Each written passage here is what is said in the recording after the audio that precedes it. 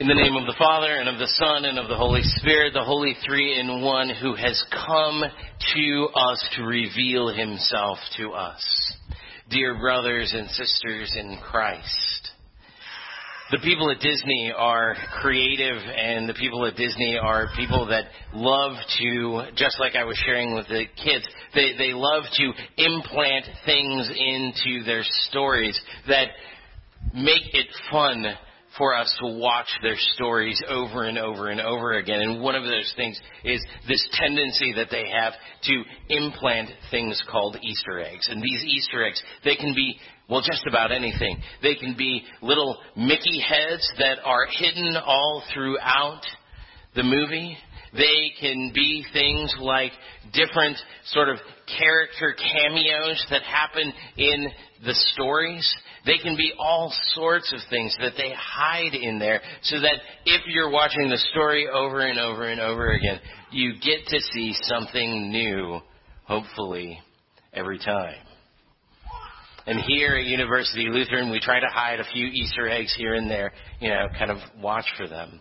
If nothing else, you see a part of those Easter eggs being displayed in the things that we have up here with the banners and other things like that, where hopefully what you're getting is you're getting a sense out of those things of a deeper message, something that is additional. Maybe you don't grab it the first time. There's other things that we do that are there that are just kind of hidden things. And they're hidden in order to delight you, just like the Disney Easter eggs are hidden there to delight you. To be able to say, oh, I saw that. And to be able to rejoice in those things. Well, I'm not sure that it was meant as an Easter egg when Moses wrote his own story here in Exodus 3. But there is something that I found in this story that I thought to myself, well, that's kind of an interesting little, at least, detail in the story. And that interesting detail comes pretty early in the story if you take a look at it. If you take a look in your bulletins, it starts off that Moses was keeping the flock of his father-in-law, Jethro. Now, the background here is that what's going on is that Moses is living kind of in an outlaw life.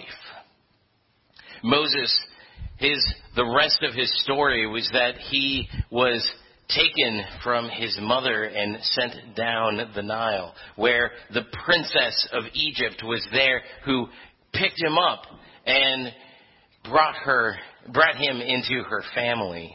And bringing him into her family made him an aristocrat, made him somebody who was important, also was able to bring his mother back into his life. And so he has this kind of interesting story of rising power as he's becoming more and more. And yet, there's something that goes wrong in his story. And that something that goes wrong in his story is that one day he sees an Egyptian soldier who is beating a Hebrew slave. And he just can't stand it because he knows he has this Hebrew background and he can't stand seeing one of his countrymen, one of his cousins being beaten by the slave. And so what does he do? He kills the soldier. He kills the soldier. He hides the body. And he thinks, for maybe just a little bit, he's gotten away with it. But then it only takes a couple of days before somebody says something that lets him know that the cat is out of the bag, that somebody saw him kill this soldier. And it's not the authorities, but it's also not the authorities yet. That surely what's going to happen is that somehow the authorities are going to get wind of this and there's going to be trouble. And so what does Moses do? Well, Moses runs away. He runs away to his father-in-law's land, who also is probably a bit of an outsider, a bit of a rebel. He is a guy who somehow was able to escape the Egyptians coming and making people slaves. He was able to sort of live on his own. Jethro, the guy mentioned here, was probably a guy who looked a lot like a Montana militiaman. And that is where Moses is living right now, taking care of his father-in-law's sheep out on their militia compound. And so Moses is living this life that feels kind of like, well, maybe a plan B. He had this life that had this interesting arc to it, this interesting outcome. He was going to be an aristocrat. He was going to live in the seat of power. And yet, because of things that happened in his life, here he is. Pretty much a nameless sheep herder working for his father-in-law out in Montana or Midian.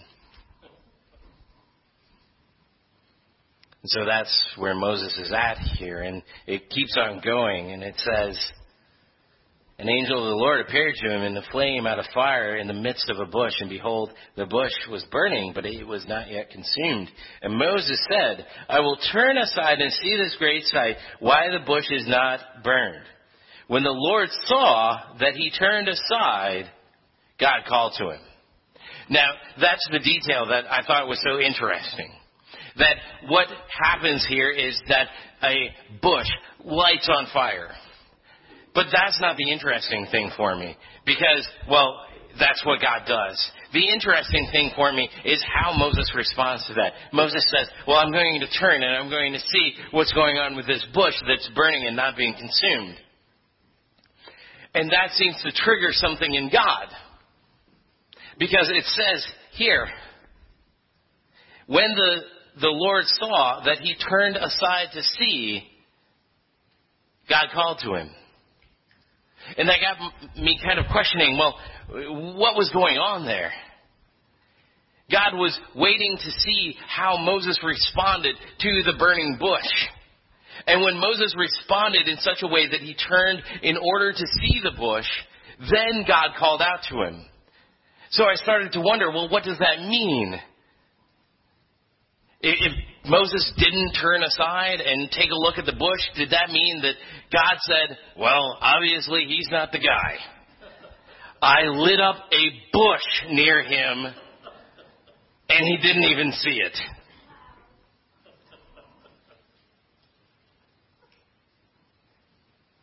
Or did it mean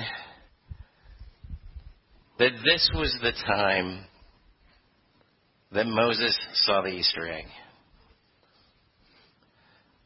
Had God been trying and trying to get Moses' attention? And maybe there were all sorts of other miracles. You know, a bird made of ice. A palm tree made out of tapioca pudding. Whatever it was.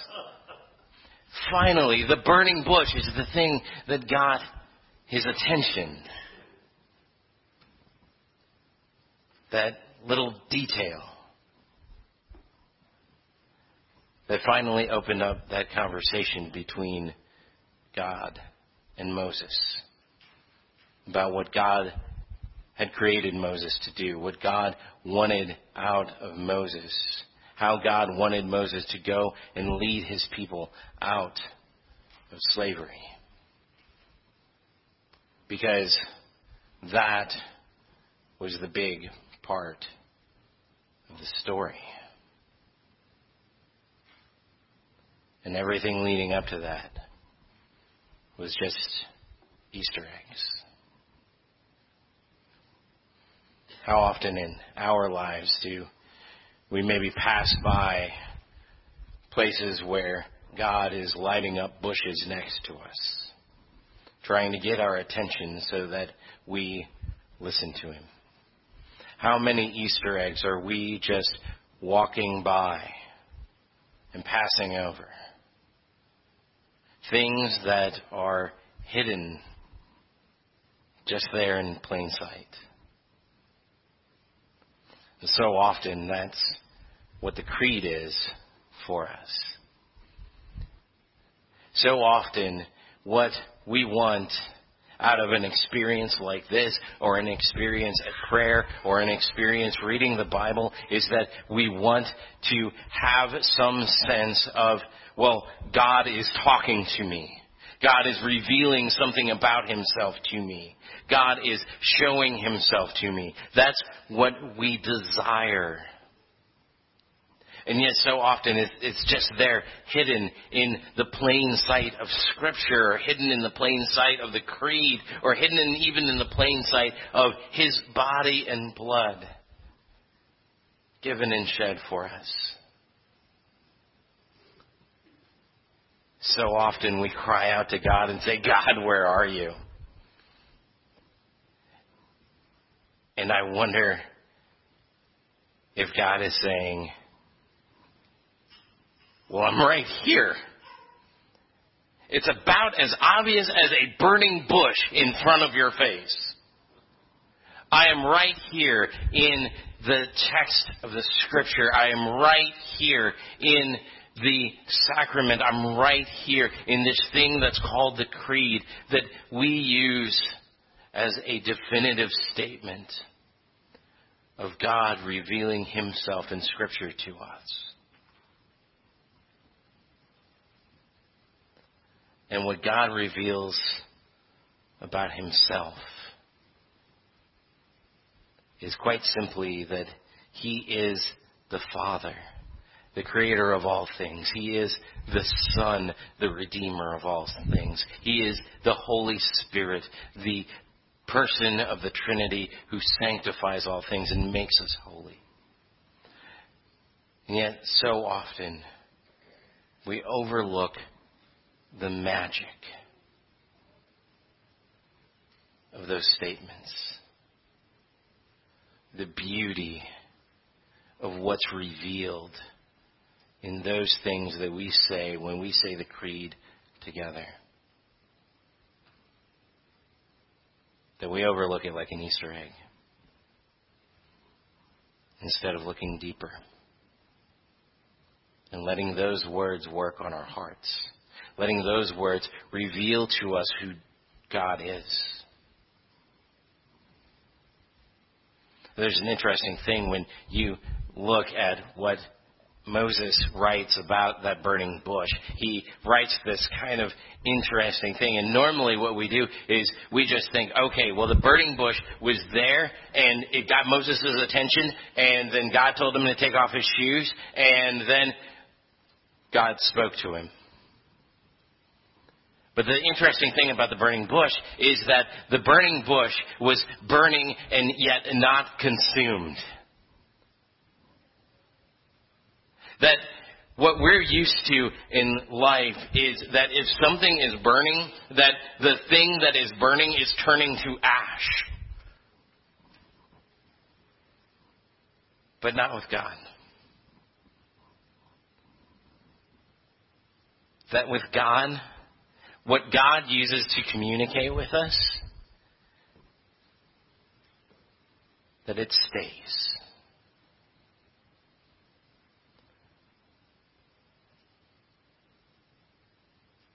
That God is giving us a picture into himself when we say the creed together.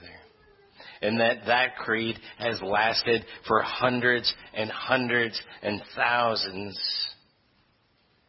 of years. And it has not been burned up by our speaking it. Because what's at the center of that is no Easter egg. It's the story itself of salvation. That God is calling out to us to pay attention to. May you this week find God. And may you find him especially in the Word and Sacrament and the Creed. Amen.